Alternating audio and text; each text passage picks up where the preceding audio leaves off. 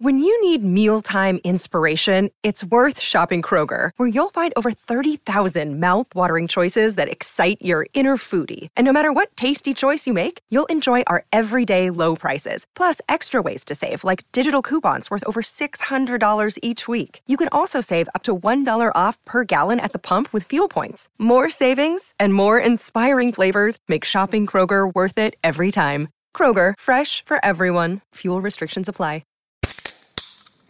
Hey, what's up, everyone? I'm Matt McGachy, the vocalist of Cryptopsy and the host of the Vox and Hops Metal Podcast, where I sit down with fellow metal musicians. We talk all about their lives and music while sharing killer craft beers. If you've ever wanted to sneak backstage and share a beer with one of your favorite musicians, well, Vox and Hops is the podcast for you. This week on the podcast, I had an amazing conversation with Morgan Lander and S.J. Jones about Kitty Pig. There is this episode and over 450 other ones to help you enjoy life, metal, and craft beer. So what are you waiting for? It's time to become a Vox and Hops head. Cheers!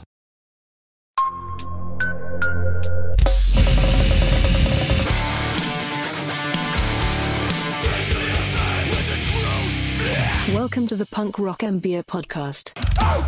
Really quickly, before we get into this episode, I wanted to mention my Patreon. Patrons get all of the podcasts a week early. I do giveaways, I do some other stuff, but most importantly, if you want me to review your music or artwork or anything else, Patreon is the way to do that. Every month, I do a call for submissions. All you need to do if you want me to review something is just post it in the comments of that post. Then I will review it live on Twitch for the hundreds of people that tune into every stream and post it on Patreon for everyone to check out. All you need to do is just join at the $10 and up level. Stay tuned for that post and you are good to go. So if that sounds cool to you and you want me to review your music, artwork, or anything else, hit the link in the show notes for this episode. And thank you very much to everyone who supports over on Patreon. What's up, everybody? Today's episode is a repost of a podcast that I was very, very excited to be on. Hoya from Madball's podcast called The Smokin' Word. If you know anything about hardcore, you know that Madball are just absolute legends. In my opinion, really kind of like the most definitive hardcore band of at least my life. You know, they really laid the template for what hardcore is. And so I was extremely honored to be on the show. And if you like this interview, he's got tons more with people like Jamie Josta, Mike Judge, Ezek. Just really, you know, if you're a New York hardcore enthusiast at all, you definitely want to check this show out. There's a link to that in the show notes of this episode, and I would definitely suggest that you do that if you care about hardcore at all. And with that out of the way, let's get into this episode. What's up, everybody? You know the drill. Smoking Word Podcast, always brought to you by CasaDeRock.com. Support the show. Go to patreon.com/The Smoking Word. You can support there too. The Hard Corner drops every Wednesday on Patreon, then on YouTube the following week. Shout out to everybody supporting the movement. This week, my favorite YouTuber in the game from our world.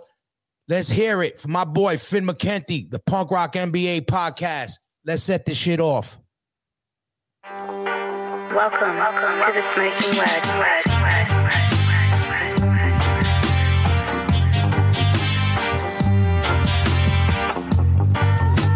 Welcome to the Smoking Word.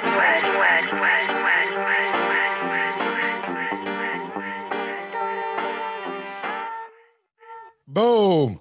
There we are. There we go. Who was the girl who does the Smoking Word intro? She sounds hot. Right?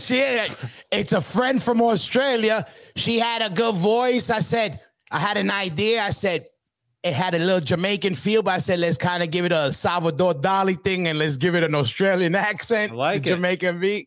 But what's up, bro? I'm glad I got you on. Thank you so much for having me. I'm excited. You know, I've been a Madball fan for 30 years, so I'm excited to be here. Yeah. And also, it was good. I caught you when you did Ezek's podcast. Oh, yeah. So I was like, all right, he's in the meat grinder. We could sink our teeth in. You know how it goes. There we go. If Kev One ever starts a podcast, that'll be the next one. So you are a Bulldoze guy. I love Bulldoze. Yeah, they definitely that's a hardcore band. that is starting to get lost in the sauce. I'm bringing that shit back. That word, lost in the sauce, back. Yeah. But they're starting to get forgotten about being the fathers of a style, and also of, now it's common to be the extra beat down style of moshing and all that. They had a lot to do with that. More than a little bit. Yeah. I mean, that's the whole idea of like beat down. I mean, that's Bulldoze, I'll tell you a funny story about fucking Bulldoze. It just popped in my head because it just, I don't know. You just reminded me. Anyway, so we're on the Warped Tour, and fucking we're doing the Hazen Street shit. And on that tour, it's it's all those type of bands, Yeah.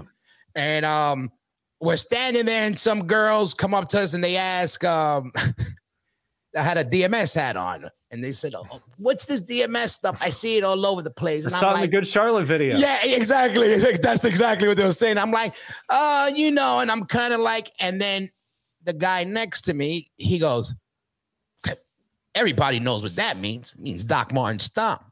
And I turn around and I go, "What do you know about that?" And he goes, "Fat Kevin, he used to fucking abuse me and all my boys." Long story short, he was the singer for Coheed and Cambria. Shout out to Claudio. Wow. Small world. He was an upstate kid on North Jersey, which is close to upstate New York. And wow. I would have never guessed that, but there you go. And what bugged me out was, I knew he was the singer for Coheed or whatever, but it caught me off guard. Like, cause he even said it like everybody knows that. And, right. Well, he knew probably from the receiving end, or maybe one of his friends, maybe not from the best way. He's got a Bulldoze beat down. Yeah, exactly. Now, let me ask you something that I'm curious. Your fucking name, what is it? My Finnegan, my first name. Yeah, so that's all right. So that's your full first name, Finnegan. Yeah. Irish. Well, I guess. I mean, my father's from Norway and my mom is American. So I don't know where that came from. Well, actually, I do. It's named after a book by this guy named James Joyce. It's this book called Finnegan's Wake, which is this weird book from the 70s because my mom was weird. So she named me after it. Like, it has no punctuation. It's absolutely unreadable. Because it sounds, what it sounds like? It sounds perfect for what you do, because it sounds like, who's that reporter? That's Finn McKenty from the Daily Planet. Yeah. That's how I hear it. I hear it like this. Just sounds editorial. It does sound editorial. And also your family. So, but you are born where was North Pacific West, right? Yep. Yeah, Seattle area. Seattle, right? That's where you were from, the burbs of Seattle, right? Yep. And how the fuck? Well, Seattle has a lot of punk rock roots. Yeah. And yeah, we had the Accused and the Melvins and stuff back then, but I discovered your kind of version of hardcore, which, back then, like nobody outside the tri-state area really knew or cared, like early 90s. True. Nobody knew or cared about New York hardcore back then. I found it from In Effect, which they had at Tower Records. That was sort of like my... Yeah, like and Maximum Rock and Roll, but they hated all that stuff. Oh, they hated us. So but yeah, In Effect really was like so shout out to Kevin. I still talk to him on Facebook sometimes. Oh yeah, the best. In Effect was fucking awesome. They had it at Tower Records, so shout out to whoever was like the zine buyer back then. And that's how I found out about Scarhead and all that stuff, like early 90s, the very, very beginning, back when Toby was still in the band and everything. Like, yeah. And it's crazy because even the Seattle area, it has its own weird energy, even in its hardcore and its punk rock and in its metal. Like you named the Melvins. Melvins have all of that, and they're not like normal of any of those. Or the Accused, same thing. Yeah. What is it about what's in the water up there? Well, it's like salmon shit. Yeah. These days, you think of Seattle and you think about like Amazon and Microsoft. Everyone's here is fucking rich. It's like San Francisco now, in the good ways and the bad ways. Mm-hmm. But back then it was very isolated, like late 80s, early 90s. There was nothing going on here. It was very isolated. It was mostly like logging and fishing and stuff. There was nothing going on here, until Nirvana blew up. And even then, like, there's still like, there wasn't a lot going on. Like, you remember back in the 90s, a lot of bands wouldn't even play Seattle because the routing just sucked. The closest city was Portland, which is even smaller than Seattle. Yeah. So it's like, most of them would go to Northern California and then just stop. So I think, it's the same thing as like a lot of places that end up having kind of a unique scene. Is you kind of just got to do your own thing because there's nothing else going on, for better or worse. So you kind of, you can discover scenes from other parts of the country, but you're like observing it from like a distance. You're not part of it. You know what I mean? Yeah. Which is good and bad. You have to look for it. Yeah, I know how that goes. Because even coming from New York, there was a point where, you still got to hunt for it because record stores weren't fucking with it. Right. 2 or 3 record stores that would have it. And if they didn't have it, you hope that a lot of tape trading back then. When I was a kid, I never personally did it, but I remember it was big, tape trading. And in the back of the heavy metal magazines, you had all the addresses, what you were into. And you would just randomly send people shit. That's what I would do with Maximum Rock and Roll. I would read, in the back, they had the classified ads. Yeah. And the reviews and stuff. And I would read every fucking word of all of those. Yes. And I would go order demos and shit like that. And that's how I discovered a lot of shit. Yeah, for sure. And what was you coming up? What was the local club? Because we played Seattle a handful of times. And I want to say one of them was Corazon, was it that? It's called El Corazon now. It used to be called the Off Ramp, back in the late 80s, early 90s.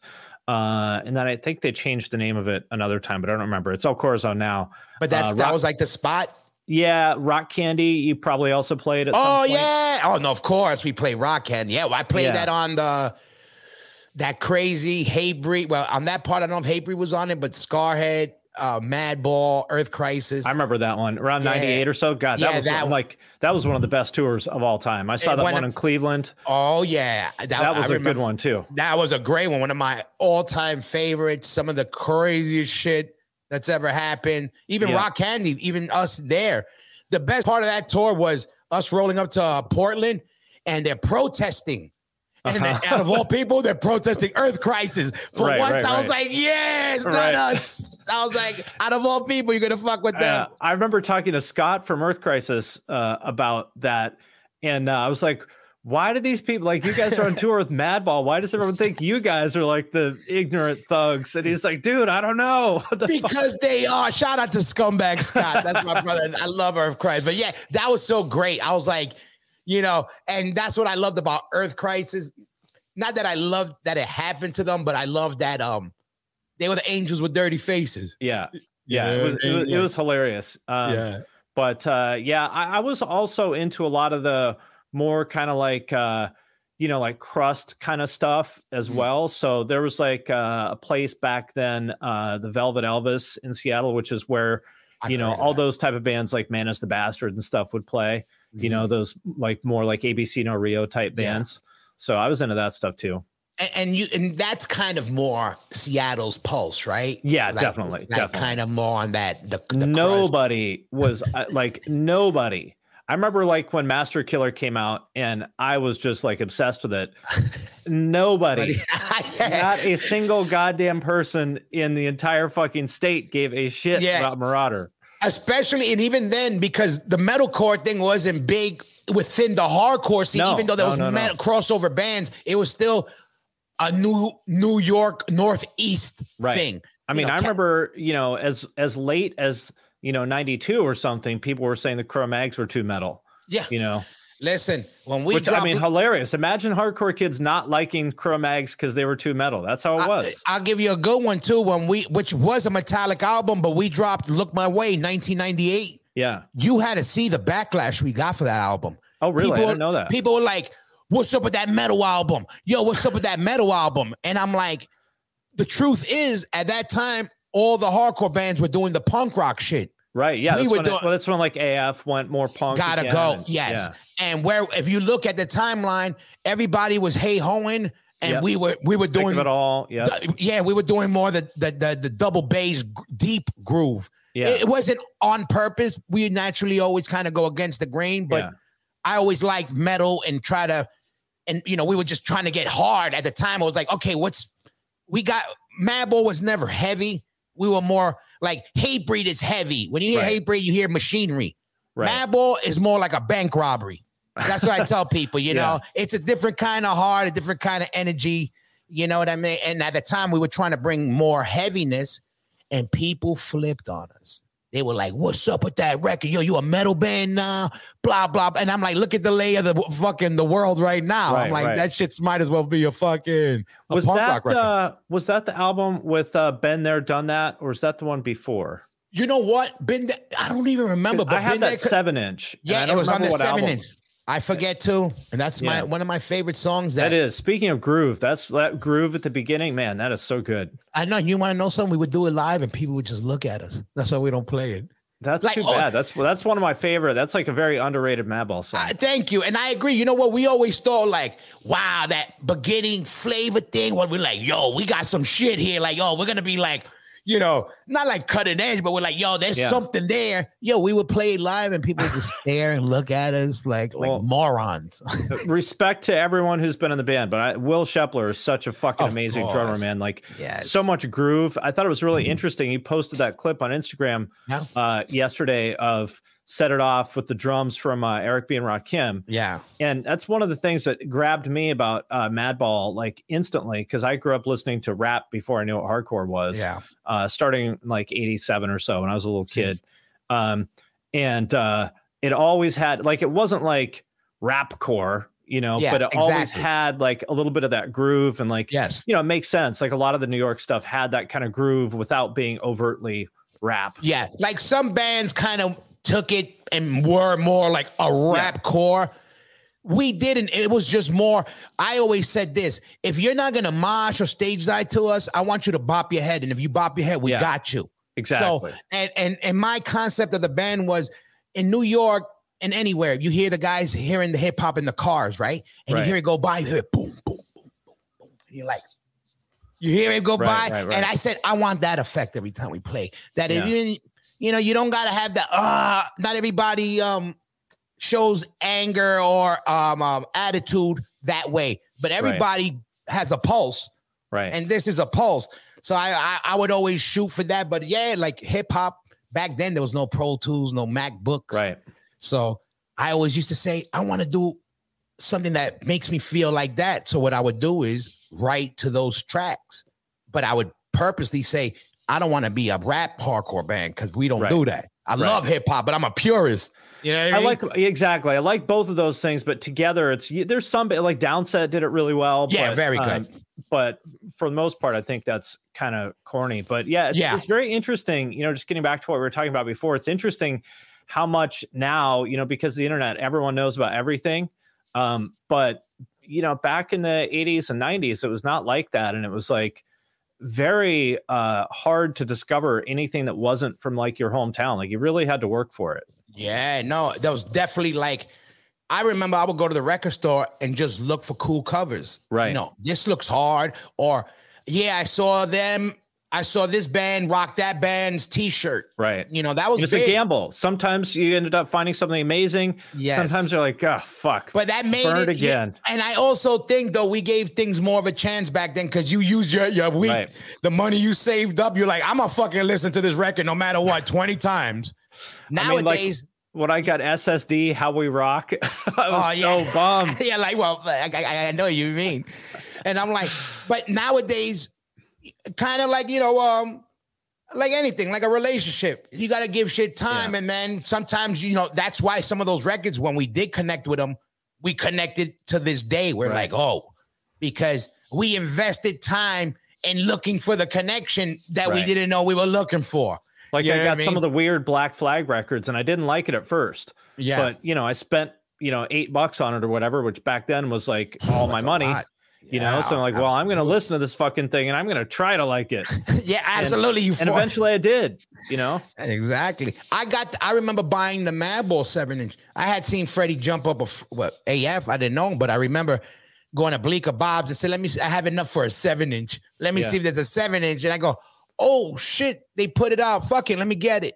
I remember, and the next thing I know, I'm fucking 30 years fucking doing this shit. But ruined your life. It ruined my fucking life. Like it ruined it. It blessed me and fucking fucked me at the same time. But let me ask you this: you never in a band? I was in some like, you know, crappy bands when I was in high school and stuff, you know, but nothing, you know, we covered like I want to know the name. Stuff. We need to know the name. I don't know that we ever even had a real name. We played some just random shows that probably, 18 people went to or something like that. But we covered like Minor Threat and DRI, like that kind of thing. It's funny. Like I just told you, so by the time this comes out, my last episode, I just did Mike Judge. So it's good. We have some bugged out stories about me and McKay. You might want to check out on that one. Yeah. Pretty bugged out. Some people, by the time this comes out, they might have heard already. And they might not be too happy about it, but okay. I want to hear it. I'm interested. I got a couple things in the bag. There's another one on the bag that I was talking about with you behind the scene. Yeah, I'll let you know. I told you who, but I'm saving that one for like 4th of July. Let's fire. That's a good one. That'll be the 4th of July present. And that was by him. He goes, "Why don't we do it on the 4th of July?" And at that moment, the Marines from Iwo Jima lifted the flag in my head. Right. The fireworks went on. Yeah, I got real American for a second there. And all right. So in school, you had to be part of a newspaper. You had to be part of some type of editorial news. What was your thing? What led you into where you at now? Well, I started out making zines in like 92, 93. Wow, that's early on. Yeah, I was like 14, 15. Interviewing just, basically I was into a lot of those more like ABC Rio type bands, and nobody was really writing about them outside of a few people. So I was like, well, I guess I'm just going to do it. So I interviewed like Capitalist Casualties and Man is the Bastard and Spaz and all that kind of stuff and Dystopia. And then I eventually ended up interviewing other bands like Downset and VOD and stuff like that. Wow, you got to do those? Some later, later on. But in school, I was the editor of our paper for a couple years. I was yeah, exactly. You're too well spoken to be a hardcore kid without something, because hardcore kids they're sneaky. Yeah, you know what I mean, like being a hardcore kid, you already know. Okay, there's a certain type of animal you have in you, but then you always have those that There's some of us that grind, in that type of environment, in education. I liked it. Yeah, I was also on the debate team, which was really fun. I took debate really seriously. Like I went to debate camp and stuff, I remember and went to like tournaments every weekend and stuff like that. And that I actually learned more from doing debate in high school than just about anything else in my life, because you learn how to persuade people you got to make your point and persuade them, and the judges vote on it. And I learned a ton from that. It's basically like a lawyer. Yeah, exactly. A lot of people, that's a really common thing, is like people who do well in debate oftentimes end up going to law school, which, maybe in another life I would have done that. I don't know. And definitely it works for what you do now, because, to talk your shit, you got to be able to cover your ass with facts or at least your homework.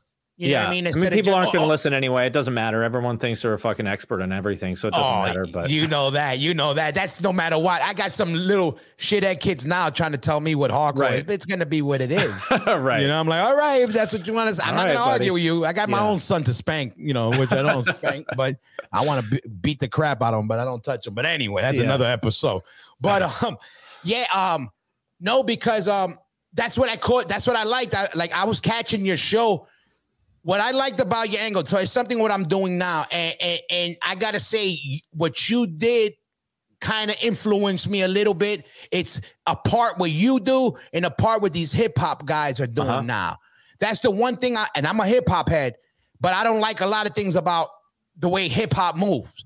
But what I'm noticing now, what a lot of hip hop dudes were doing is kind of, giving more of a news based kind of what's going on in the world.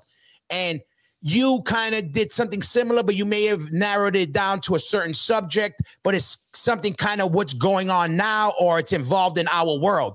Something that is water cooler talk, but now you're kind of pinpointing it and say, okay, let's make it a subject and let's fucking hit it. Yeah, I follow a lot of those like rap channels too. So that actually was really influential to me. Yeah, exactly. And what I use, and that's what I started doing now, which I'm dropping every Wednesday, called The Hard Corner with my boy Busky. Basically, I felt exactly how I felt what you were doing when I saw what you were doing.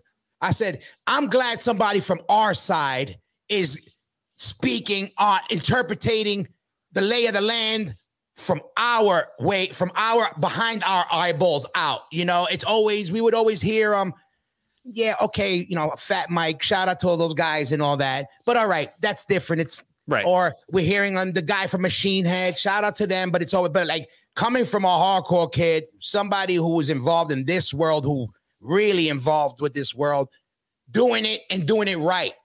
That's the difference. You know, because that way we could rally around somebody. We could say, listen, let him talk for us. Well, but I want to be careful not to talk for everybody because, you know, like, for example, I did that video about New York hardcore, you know, which I loved. Thank you. I appreciate that. But that was a tough one for me because, you know, I didn't grow up there. And like, that's something like I have a lot of respect for that scene. So, you know, I had to be careful to say, look, I'm not going to tell you that this is the history because I wasn't there. I'm not the person to tell that story, but I'm just going to tell you my experience with it. Yeah. And that's what you did. That was fucking great. Cause I think that's where I actually might have hit you up originally. And then not because people talking about Madball or none, because it was done perfect. And from somebody who wasn't from the scene, and you made it a point to say that, and you said it again, the Bay team, that should, you should give yourself, your parents, extra hug or kiss for putting you in that school. Cause that helped. Yeah. With shit like that, we're basically articulating what you got to say. And same thing for us, like having somebody with a voice that will be taken seriously from our world. Hardcore has always been looked at as, oh, and punk rock, that's some little kid shit. That's little kid music. Right. We're not little kids no more. No, we're old men now. Yes, exactly. And what I like, a little kid. But what I'm glad is also we got the voices from us doing shit, you know, very... you know, well done, thought out. The homework is done. The presentation is done. Again, I take a lot of things from you. I watch what you doing, how guys are doing, and trying to elevate the game. Because, I appreciate that. No, and that's what I love. And again, that's what keeps me rocking and rooting for guys like you. How the fuck did you fall into this lane? Obviously, you know, the regular MySpaces and Friendsters was definitely a springboard for a lot of sharing conversation. What made you kind of, obviously the zine shit, what made you take it to this level now? Like once the first level up? Well, to me, I mean, this is the same thing as the zine stuff I was doing 30 years ago. True. I did a couple blogs like, 15 years ago or something when that was like a thing. And then when it became obvious to me that YouTube was the place where people were having these conversations, I was like, well, I guess I got to do it there. And it took me a while to kind of figure it out. It took me a good year or so of making videos that nobody really watched and stuff, which is frustrating. But, that's part of the deal. It's like, when you start a band, you got to go play your horrible sets to 3 people. And, that's just part of the deal. So yeah, I mean, basically that's just my thing is like wherever people are paying attention now, that's where I want to be. Like I started doing Twitch last year, which I consider late to the game, but I like to be a little bit late at this point. Like I'm not trying to be the first person to do it. Because I mean, think about like how many bands were the first people to do a thing. Yeah, they're not benefiting from the No, they're not at all. No. I know. Trust me. I know what you mean. That's smart. Like let everybody get the acclimates of being the guy, the prairie men living on the prairie. I want to be the guy who lives on the building built on the prairie that was already with a corner store built already.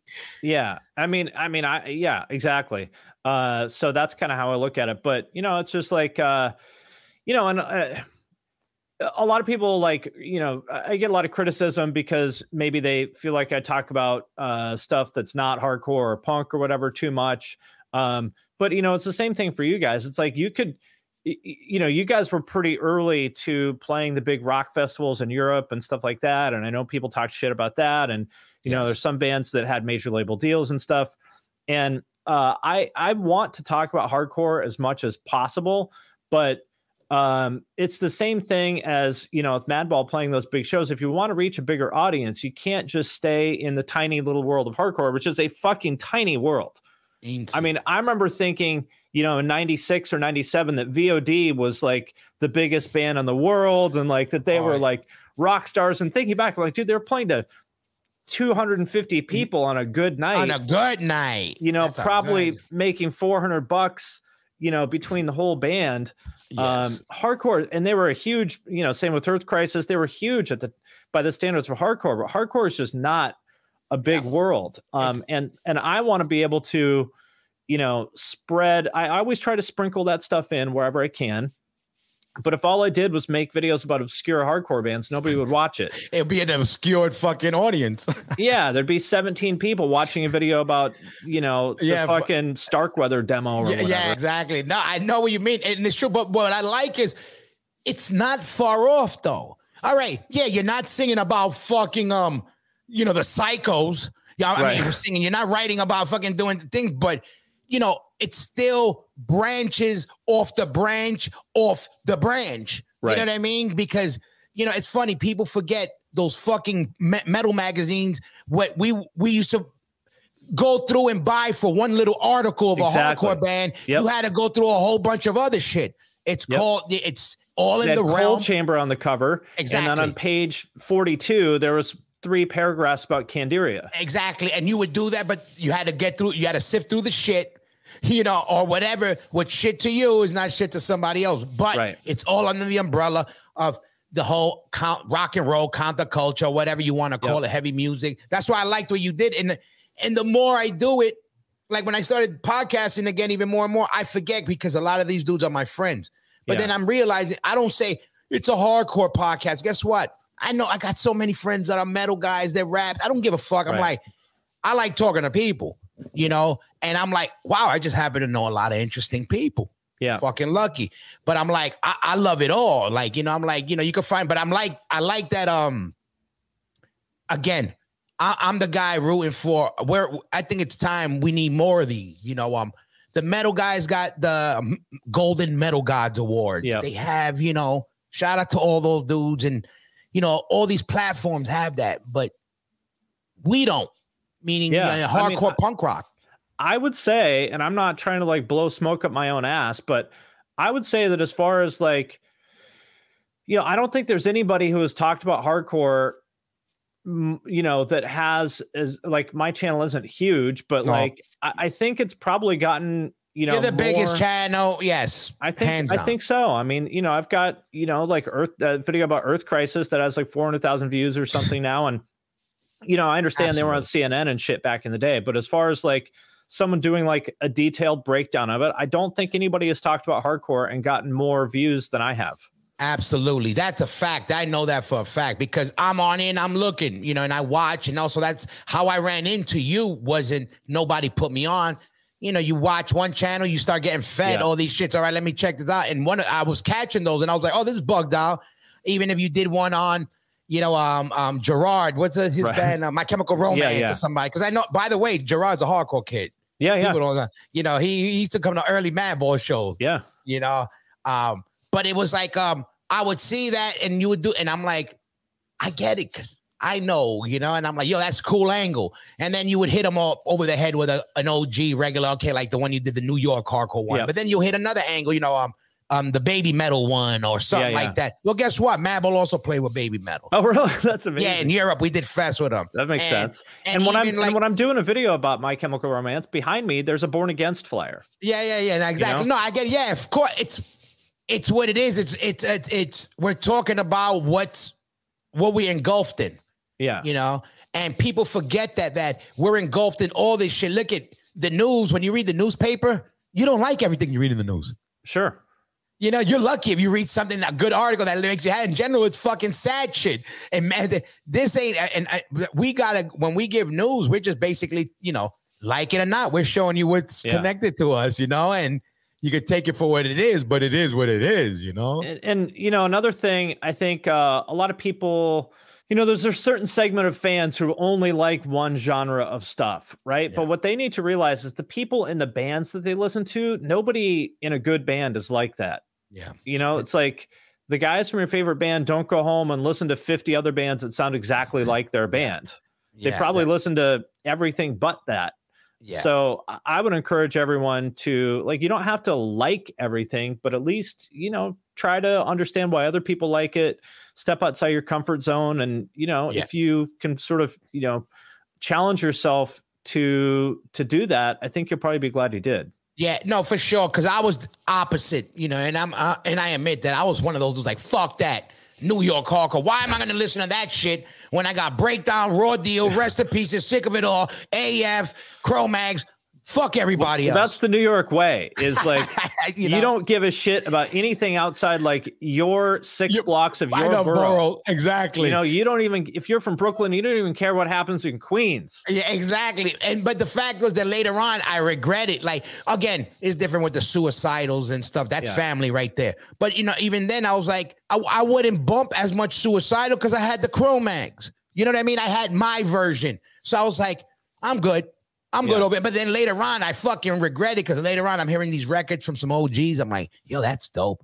And I'm like, fuck, I'm actually late to the game. Right. I'm a motherfucker. Like, people are looking at me, like trying to follow me. And I'm like, they've took streets that I don't even know existed, Totally. So you don't want to be that person. And that's one thing that I actually was glad that growing up, and I grew up like way outside Seattle, like 20 miles outside Seattle, which now is like a place people commute from, but there was nothing there when I grew up there. And I'm actually glad about that because, there really was hardly any scene for me to care about. So I had no choice and I didn't know anything about anything. Now it's like, and I'm not trying to be the old man saying, oh, no, it's different, but it is kind of different. It's like people understand, they sort of understand, oh, here's this like identity that I'm going to choose. Like, am I like the grindcore kid or am I the thrash metal kid or am I the pop punk kid? And you pick one. But, back in the day, sort of nobody knew anything about anything. So you just sort of stumbled into just being into whatever you were into. And I'm grateful for that because that's how I ended up listening to Green Day and fucking, Madonna and EPMD at the same time. Yeah, no, for sure. That's the one thing that I did love about the scenes that weren't Boston, New York, or in LA that you had to be more open because you weren't getting everything. Right. Like there was one hardcore band in Seattle in the 90s, which was Undertow. Exactly. There were other bands, but Undertow was like the only one that really mattered and played shows. And like there was one band. Yeah, exactly. And again, and with that being said, that's why you get bands later, like what you were saying, who was it from there? From Seattle, the Melvins. Yeah. Exactly. Like these mishmashes of, you could tell they were into everything. Right. You know what I mean? Like in New York, the era that we love, you could kind of tell the same 4 bands we all listen to. You know what I mean? These other bands you would hear, you like, I hear this, I hear, like, again, when I met Toby, he kind of would bring up all these DC bands that I heard about and then forgot about them, that he would re-bring them up. And I still not into them, but the Screams and all that type of shit, I'm like, but that was, again, it took somebody from DC, and Toby was already more in that type of scene. He had that. Toby's like that New York hardcore and that DC punkish hardcore. Right. That's his. So he kind of would be the only guy I really knew into that, and everybody else was the older dudes. Right. So it didn't matter. So I was like, I guess some people still like this shit. I used to think like. I never got into any of that DC stuff. It was always too like, not that I'm some kind of tough guy or something, but just always too like wimpy for me. Yeah. Yeah. Like I'm an extremist. I want someone to just either like bulldoze Marauder, just like pure, like fucking ignorant aggression. Yeah. Or I want it to be, Britney Spears and Madonna. The Sundays. Yeah. I hear you. I don't want it in the middle. Yeah. And I hear you. I know how that shit goes. I'm the same way. I'm definitely was like on the heavier edge of everything. And then later on, even when I was like that, I'd go home and listen to the Jackson 5 and then love it, but then still be like, nah, I'm only about that hard shit. Like almost like being like, I would blank myself out to myself. Yeah. And then later on, I'm realizing, I'm like, yo, you listening to all this shit. You talking all this shit, but yet fucking fucking crazy. Hello, everybody. I'm Bruce. And I'm Nolan, and this is the Corner of Gray Street podcast. As longtime Dave Matthews Band fans, we set out to create a podcast to dive deep into the past, present, and future of DMB. Not only do we recap and review shows within an ongoing tour, but we revisit past shows from throughout the band's history, conduct interviews with a wide variety of guests with ties to DMB, and create unique and exclusive content like our Concerts on the Corner series. Whether you're a fan of the band or just a fan of great music, we think you'll find something you'll enjoy. We can't wait to see you on The Corner of Gray Street.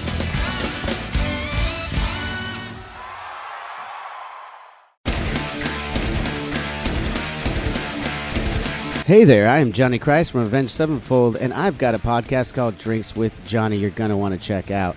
I sit down with a bunch of different people from all different walks of life, from professional wrestlers to actors, comedians, fighters, musicians, everything in between. I'm just looking to make some friends and have a good time doing it. So if that sounds like something you're into, go check out Drinks with Johnny, streaming everywhere now.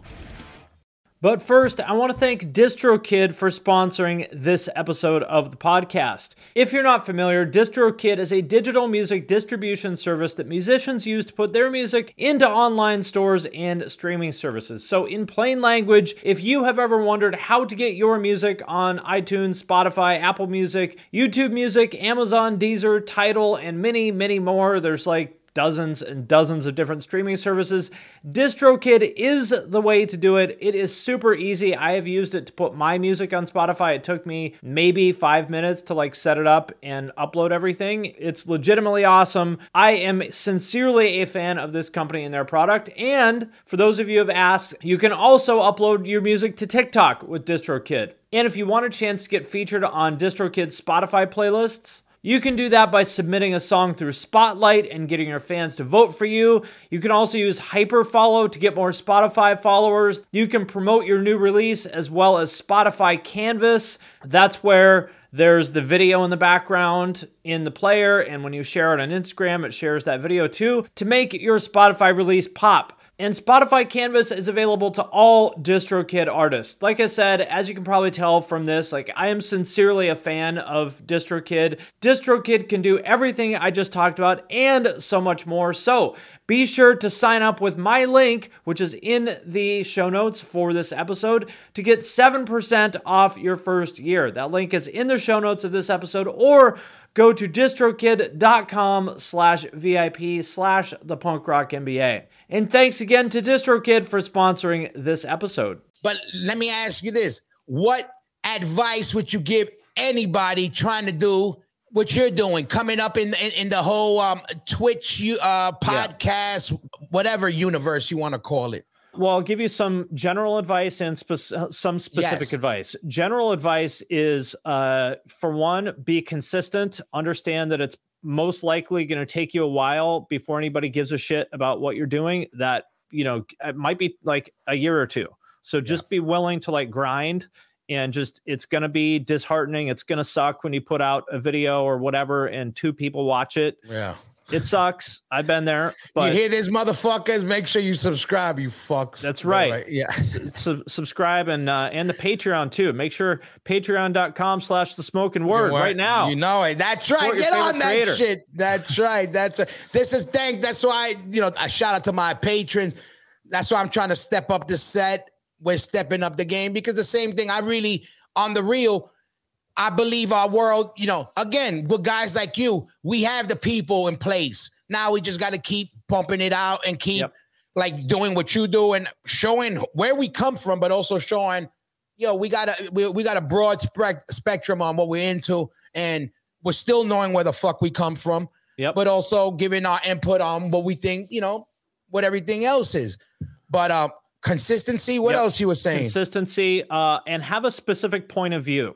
And you may not know what that is yet. The way you will find, but just start doing shit. Don't like, this is, to me, is like the essence of punk. To me, is like, you just do shit, even if you don't really know what you're doing. You don't know what's right. I mean, and that is how you will find what's right. And don't worry about if it's like unpolished and the production values are bad and like whatever. That shit doesn't matter. Like, how many great recordings do you love that were the product of a bunch of fucking teenagers who barely knew how to tune their guitars going to Dawn Fury for 4 hours, and it came out fucking amazing. Even though all those people now would look back on it and be like, man, we had no fucking clue what we were doing. So just make shit and keep making shit. That's the most important thing. But you'll eventually find your specific point of view, which is like the one thing that only you can do. And there's no way to do that other than to just make shit, and eventually it will sort of percolate up. It will make itself apparent. For example, for me, like, you know, I grew up in all the kind of stuff that we talked about, but also like I think about things from a business point of view, because like that's what I went to school for. That's what I do for work. Like, to me, that's just how I look at it. And I'm not saying that's the only, like, I'm not saying that's good or bad. That's just how I see things. And I can't see things any other way. So when I talk about music, it's not so much about what I like or don't like. It's just like, well, you know, here's what happened and here's why I think it was successful or not successful. Yeah. That's my point of view. Some people don't like it. Some people do, whatever, but just find your point of view and understand that not everyone is going to like that. There's going to be a lot of people who don't like you, and that's okay. And it's not important. What's important is connecting with the people who do like you. Again, to use the Madball example, very few bands were hated more than Madball by the quote unquote punk establishment, you know, in the 90s. For sure. The number one fucking bad guy, Madball and Earth Crisis were the fucking, you know, Joker and fucking Penguin of hardcore back then. But it doesn't matter. Like, what mattered is that you found the people who did love what you do.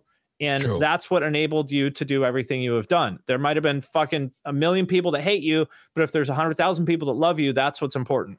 No, you're right. You're right. And as far as specific tactical stuff goes, I would say start out on TikTok, because right now that is where it's easiest to build a following. You could start out right now making TikToks on your phone for $0. And if you make the right thing, you might get 10,000 views on your first TikTok. Wow. You might not. But but I know what you mean. But you could. I mean, I know people that, you know, on their fourth TikTok got 1 million views. Crazy. You know, that happens all the time. And nobody expects it to be like visually polished, so you can just do it on your phone. It's like, it's actually kind of good if it looks like shit on TikTok. Yeah, because it kind of, I know what you mean. Like, people want to see. It's like an old cut and paste zine, you know. That's and I get it. The same idea, the whole behind the scenes kind of shit. You want to see the raw shit, the real shit, you know. Like, I would not start out doing a podcast unless you already have a following from something else. For example, like you or Toby, you know, people know who you guys are from all the shit you've done. So you have a built-in audience for that. For someone else who is starting from zero, it's really hard to grow a podcast, just because like podcast discovery is hard. I would not start. I talk to some people still who want to do like blogging. I would not do that because it's just very hard to get people to care about written content. I would start on TikTok because it's the easiest place to get started and get discovered. YouTube is also a good place, but YouTube sort of requires you to do a little bit more in terms of production and stuff. So I don't think starting on YouTube is bad. If you are inclined to make sort of longer form content, YouTube's not a bad place to start, but I would say start on TikTok and just try to make, you know, I understand people have jobs in school and other shit like that, but try to make 3 TikToks a day, like every day forever. Yeah. You know? Think about this. Right. What if you made 3 TikToks a day for a year? That's 1,000 TikToks. What do you think would happen? Do you think one of those would take off? I bet it would. Yeah. You know, you're right. And I agree. And I know that from doing not just working out, obviously, with the band, and even with the podcast, you know, consistency, they got to recognize if they like you or not, they're going to recognize you're in it, you know, and that's all you need, that you know that we're playing ball. Because I tell people, I go, you don't got to like me or do this, but you got to know I'm playing ball. We in it. We got uniforms on. We got baseball bat. We're ready to play. You know? That's the name of the game. Yeah, and that's true. And that's good, because especially coming from you, I know you must hear that a lot. Did you ever think about putting out some type of fucking, or have you any type of for podcasting for dummies type of thing?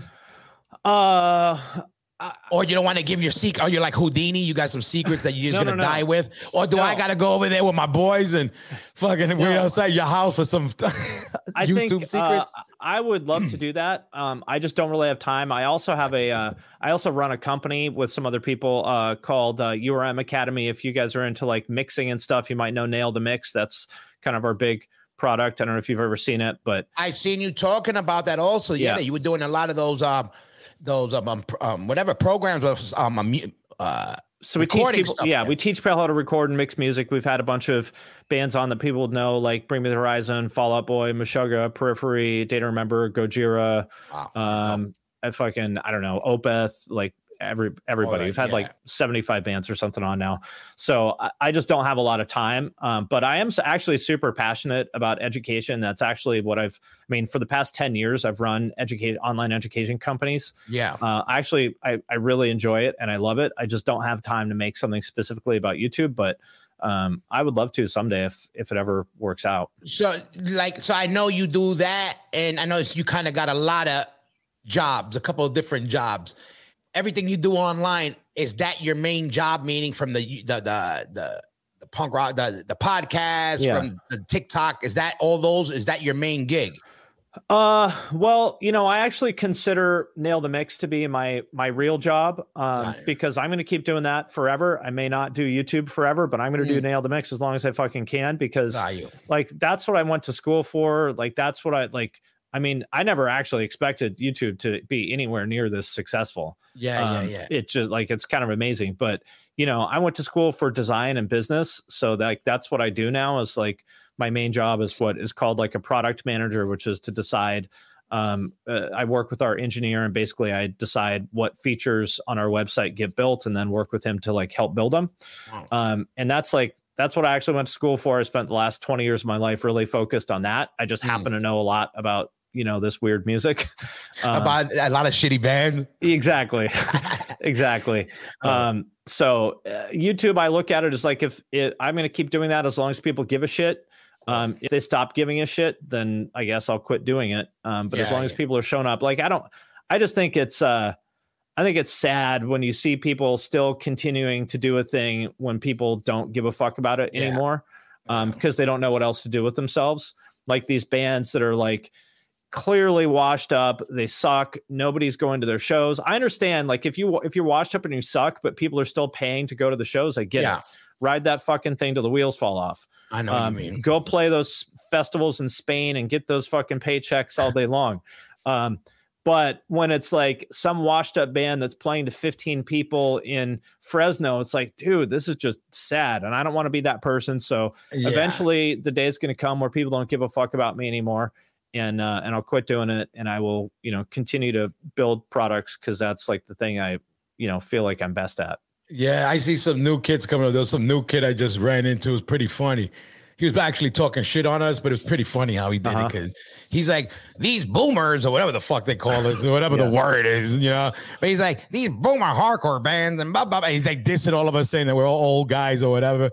But then he's like, but what's the Cali Fest they have? The This Is Something Fest. This is hardcore? No, not that This Is Hardcore. That's a Cali. Oh, no. Sound of Fury. Yeah. He's now he was saying about This Is Hardcore being a boomer fest or whatever the word is. And he's now if you want to see what's really popping, you want to go to, and then he started talking about that festival. No, Sound of Fury is they're just different things. Sound of Fury is super cool. I don't know if Ray Harkins is still involved with that, but he used to book it for years.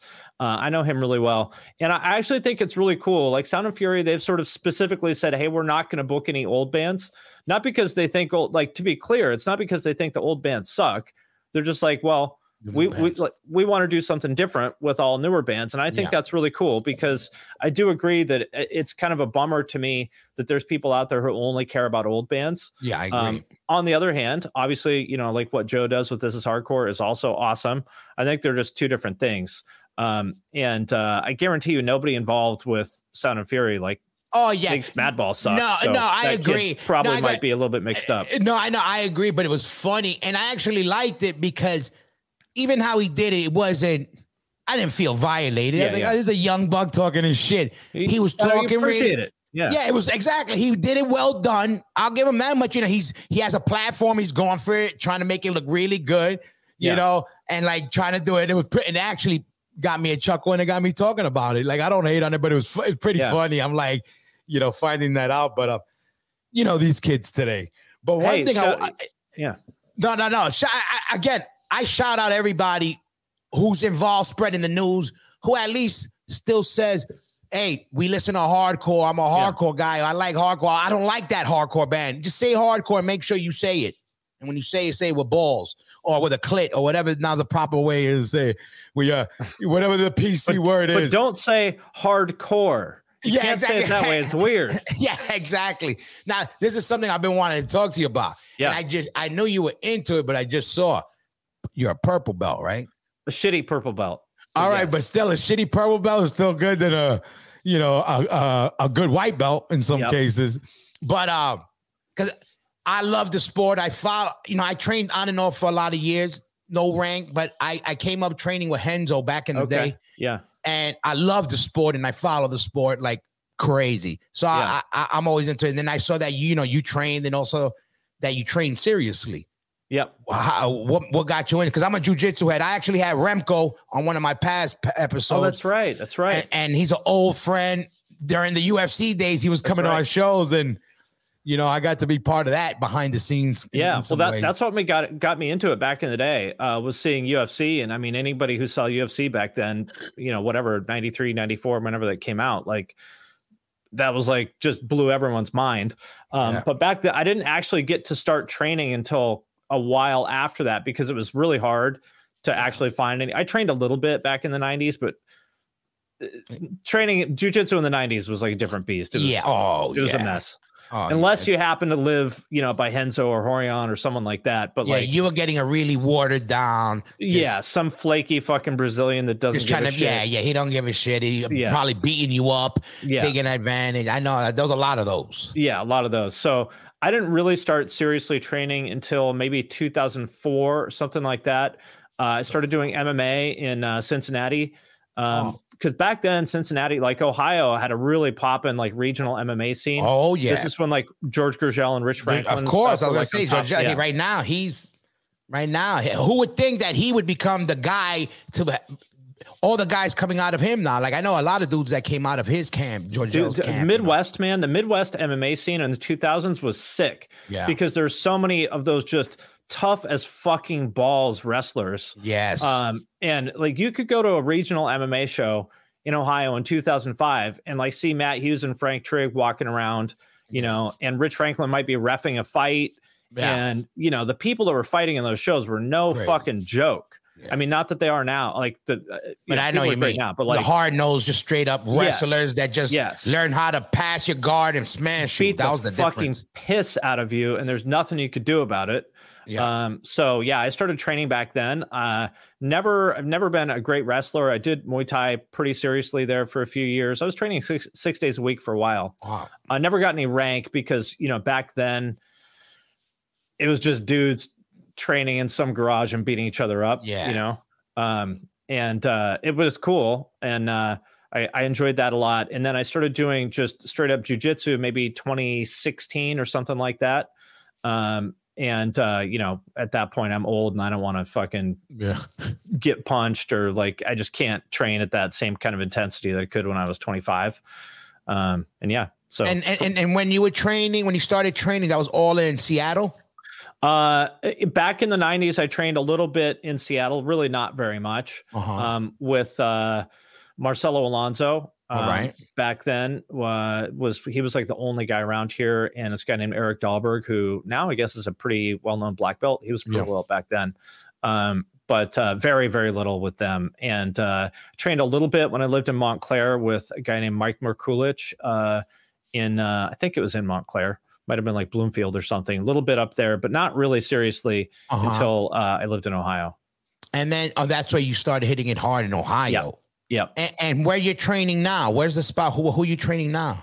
Well, I'm taking a couple months off because my hands are all fucked up. I don't know if you can see, but this pinky, I broke both my pinkies a bunch. So I'm taking a little bit of time off. But I was training at a place in Seattle called Kindred. Shout out to Kyle and Alfie and everybody at Kindred. You might have seen one of our guys, Austin Daffron, fought in the Combat Jiu-Jitsu Worlds on Fight Pass recently. Dope. Fucking awesome group of guys. I love that place. Yeah, I love the Jiu-Jitsu game. I got a lot of boys. I've been following the sport forever. Like, I used to come back from Brazil in the 90s and bring back the Tatame magazines. Yeah. They were all in Portuguese, Brazilian, but just for the pictures, and I was lucky to come up with Henzo. And I was also lucky that now who are some of his world-renowned black belts. Sure. I know when they were fucking blue belts. Right. You know what I mean? Like, I remember Matt Serra when he was a purple belt. You know what I mean? Like, our class was, Henzo was teaching my class. Yeah. Not like one of his black belts. Right. A normal class for us back then was Henzo, Rodrigo Gracie, Matt Serra, Nick Serra, and fucking High-end, if he was in town, High-end used to be wilding. It was crazy. I heard. What I loved about Renzo's the best, period. Human, and he's New York hardcore's guy. Yeah, our kindred in Seattle. And by the way, if you're in the Seattle area, definitely, and you want to train jiu-jitsu, definitely hit up Kindred. Ask for Kyle.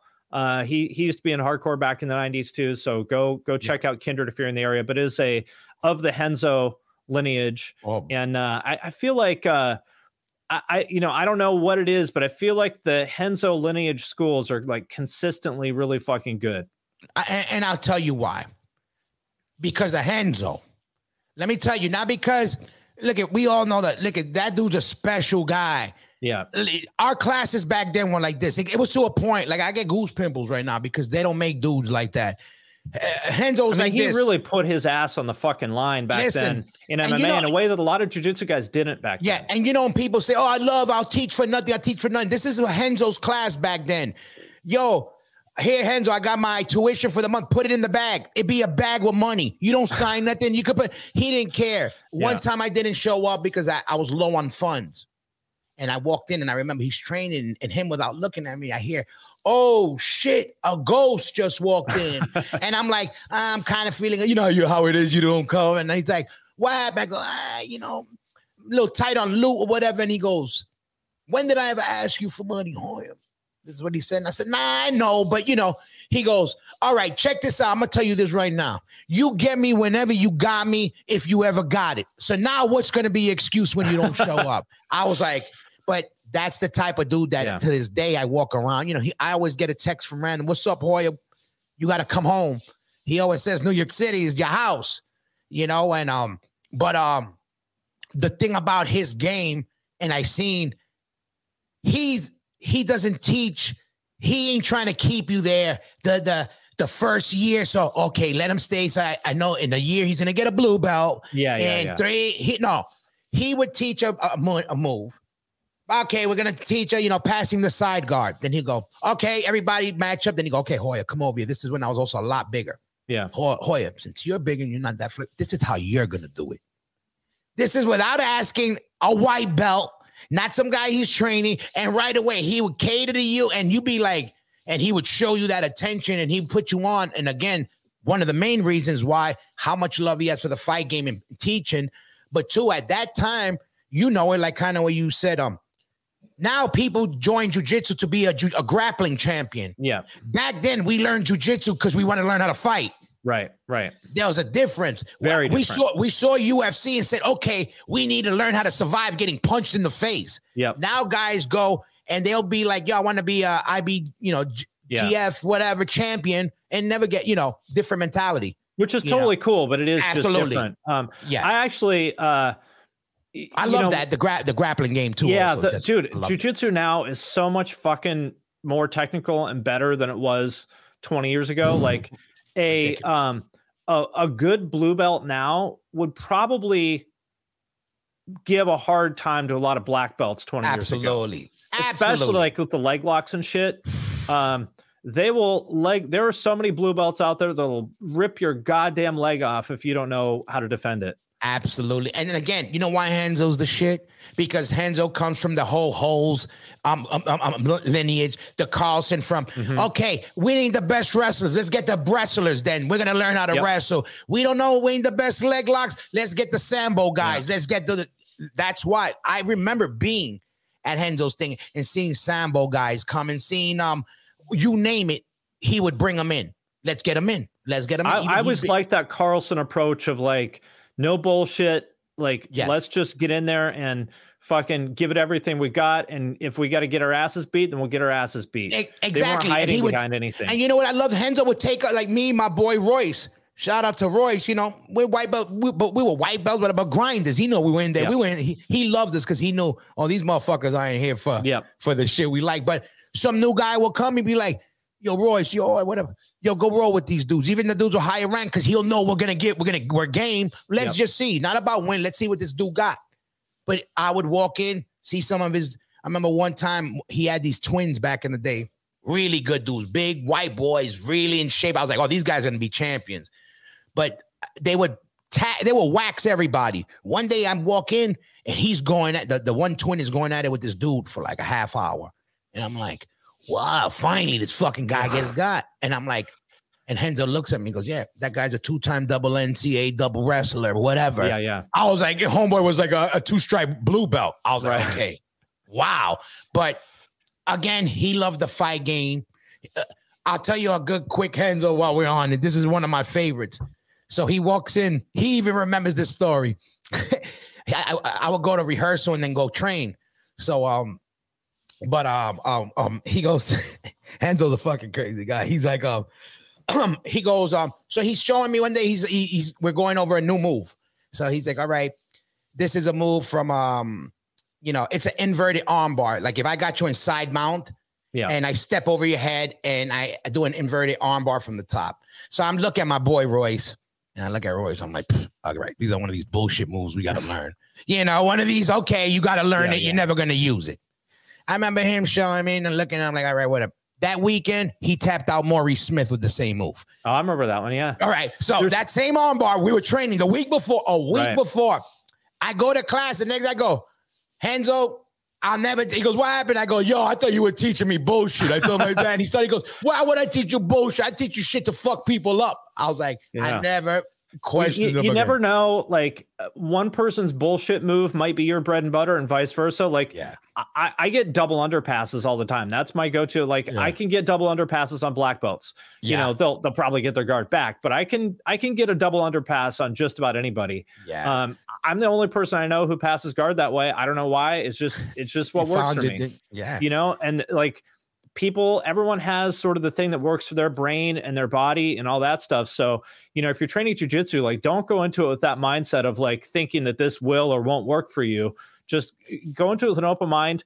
Do what your fucking teacher tells you. Like if they tell you it's this way, don't roll your eyes and be like, oh yeah, I know you're the black belt, but this won't work for me. Do what they fucking tell you. Absolutely. Learn it, because you're going to find something within that position.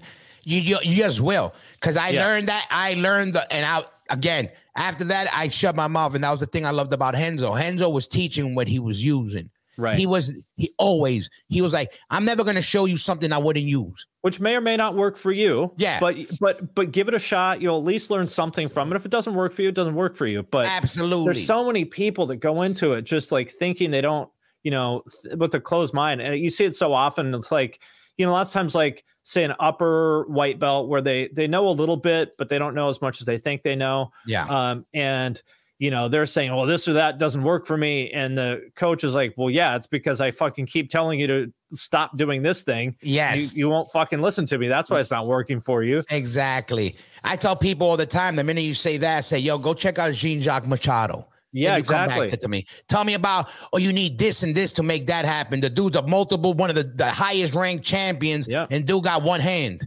Right. And he modified, because you know why? He learned the positions, how they should be, and then modified it to make it work for him. Well, I will say this. It was very humbling for me. Like, I took many years off between doing MMA and then when I went to Kindred. It was very humbling for me to realize how much jiu-jitsu had evolved in the meantime, because that's basically when all the John Danaher, like no-gi leg lock shit happened, which I didn't really, I knew that stuff was happening, I guess, but I hadn't really trained with anybody like that. And at Kindred, they have some people who are like very fucking, like Austin's like a nationally ranked guy doing that kind of stuff. And, that is a whole different fucking ball game. I would say that revolutionized jiu-jitsu, as much as MMA did. Yeah, so I'll give you another one. So we would walk in, who was one of the blue belts? That was John. John was a blue belt when I was trained. God damn. At a blue belt, I'm getting goose pimples right now. Because at a blue belt level, Henzo would knock me and be like, that's the guy right there. Uh-huh. And now remember this. This is when jiu-jitsu was taboo. Schools weren't cross-training. You couldn't teach people. Everybody. Henzo will give you he was like, what secret? You come in, I'm going to show you. Back then, it's like, oh, well, no, you can't. Yeah. You can't show my detail to finishing an armbar, because that's mine. And if you tell anyone, we've got fucking beef. Exactly. And Henzo would teach you, I'm going to show you how I got fucking taught. He would. And you know how Henzo got? He don't got his black belts. Henzo put it on me. Henzo gets under you, put it on. I trained more with Henzo, like hands on, like that's how he was. And a great coach and makes such a difference. Man, you know, I've trained with some people who are like, there's some people I've trained with who are like very good competitors, but not great teachers. There are, you know, these are two separate things. So, you know, if you get a chance to go to a seminar with someone, you know, you should do it because why not? But, you know, don't think, and there might be someone who's like kind of a shitty competitor, but a good teacher. A good teacher. Don't write that person off. John Danaher. John Danaher wasn't a guy competing, winning everything at the time, right? But he had a key for detail, right? Early on, he would go dissect it. And one of the biggest compliments we got, it was off of him. He wouldn't know it. He probably don't even remember me, but I remember it. One day, me and my boy were rolling. He's sitting there. He goes, I would never want to run into you guys in the dark alley. And I looked at him and I said, you right. And you motherfucking right, motherfucker. But fucking no. A jiu-jitsu head. I love the game and all that. Right now, Gordon Ryan is my man. Not just right now. I'm a big Gordon Ryan fan. I like what he's doing. I like the energy he's bringing. And I'm going to see what happens with the grappling game. I'm hoping one day I'm going to get Henzo on. He always tells me I'm gonna catch him because I want to get him on the podcast. You should. Yeah, that'd be amazing. What a cool opportunity, you know, to be able to train with those guys at that point. I mean, that was like it was almost like, you know, it's almost like seeing a band where you know they're going to be big. And back then, jiu-jitsu was small enough. Like I said, we would see Rich Franklin at local shows and shit. I know, like I'm saying exactly. I would roll with one of the guys speaking that was a good, you know, but jiu-jitsu player, but not the best teacher, like Rodrigo Gracie. He would teach some of the classes. I remember, you know, Matt, I rolled with Matt, you know, Rodrigo, you name them, you know, you could walk in there, you never, Hoya might be there one day, you know, Helson might roll up one day. Then you find out whatever head competitor from Brazil is there for the Pan Ams and this, I'm like, wow. And I got to see them all early on. Like some of these guys now are like, one dude, Sean Williams, I think he's known for one of his guards, Sean Williams. But I remember those guys, blue belts. They're like blue belt. I ended up doing the music shit. These motherfuckers became black belts. And yeah, well, your knees are probably holding up better than theirs. Well, yeah, now I am because I dropped a couple. But but I need my own dojo. But yeah, man, shout out for that. By the way, I noticed that. I mean, you were a pretty big guy, you know, at one point, and you've really, you know, transformed yourself, and that's not fucking easy, especially, you know, you were a little older when you did that. That's not fucking easy. Yeah, you know, basically I got children and they need a pops. You know, I'm a single father. So I said, I'm not gonna, when God takes me, because I believe in God, you heathen sloths out there. But godless, childless, atheists. Exactly, you heathen sloths. But I believe in God, and I said, when he decides to take me, he takes me, but I'm not going to give him an advanced showing. So I said, I also wanted to be I want my sons to be like, at least know their father's durable. You know what I mean? And also mainly, I want to see my kids get old. I want to see them get married. And I need somebody to take care of my ass when I'm old. So I got to make sure they fucking grow up nice, wealthy, and healthy. That's right.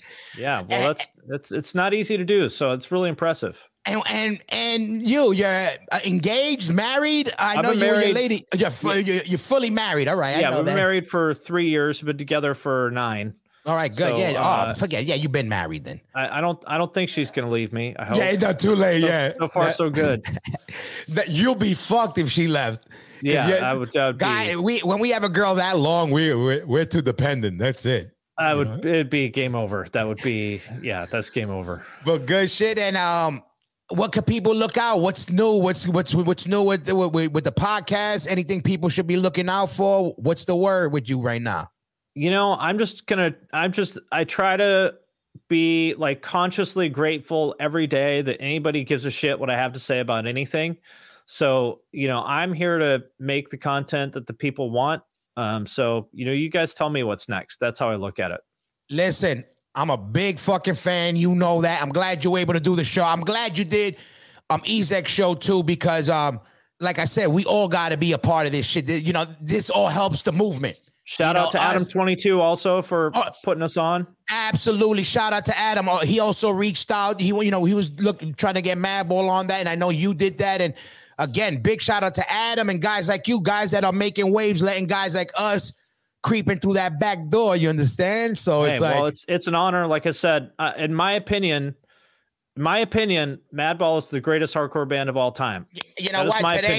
Today I'll take your opinion as fucking law on the Smoking Word podcast. And with that, yo, Finn, on the real, mad love for fucking jumping on this shit. Later on, I'm gonna do a little kind of a subject podcast on some more of the business aspect of shit, and I would like to get you on, you with my boy with Jay Reason, who you already know, and get a little bit more on the behind the scenes on the way things work, and show people that we're not just we're not dumb gorillas 7 days a week, maybe anything just 6 days a week. Anytime, just say the word. You the man. One love. Yo, thanks for jumping on. Everybody, go support the movement. Smoking Word podcast. We out. I'll let you know when this shit drops. All right, bro?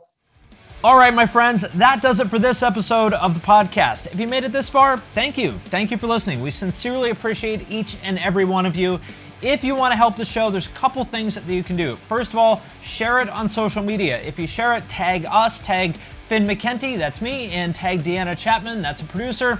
Second thing you can do, if you really, really, really love us and really want to support us, you can support us on Patreon. There's a link to that in the show notes. You can leave a review on Apple Podcasts or wherever else you're listening to this, or you can do none of that. And you can just sit at home thinking about how awesome this podcast is. That works too. Again, thank you very much to each and every one of you for listening. We sincerely appreciate it, and we'll see you next time. Hello out there. Yes, hello out there, everyone. I'm Hal Schwartz. And I'm Flynn McLean.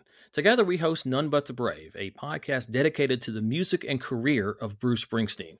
Bruce and E Street Band are on tour right now for the first time in 6 years, and we're taking a detailed look at what's happening on stage in our bi-weekly episodes.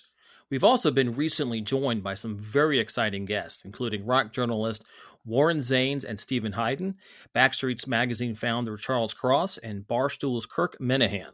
If you're a diehard Springsteen fan, this is the show for you. So please subscribe to None But the Brave on your favorite podcasting platform, and we hope to see you further on up the road. Thank you so much. We'll be seeing you. Hey, what's up? This is Blake Weiland. I'm the host of the Tone Mob Podcast. It's a show where I interview guitar people about guitar stuff. We talk about their pedals, their amps, their accessories, their preferences, all that stuff, as well as a healthy dose of whatever comes up. Topics have ranged from aliens to addiction and anywhere in between. Oh yeah, and pizza. We're definitely going to be talking about pizza. So get the show wherever you're listening to this podcast at. Just search The Tone Mob in your search bar and it will pop right up. Come join us. We're having a lot of fun. Thanks for checking it out.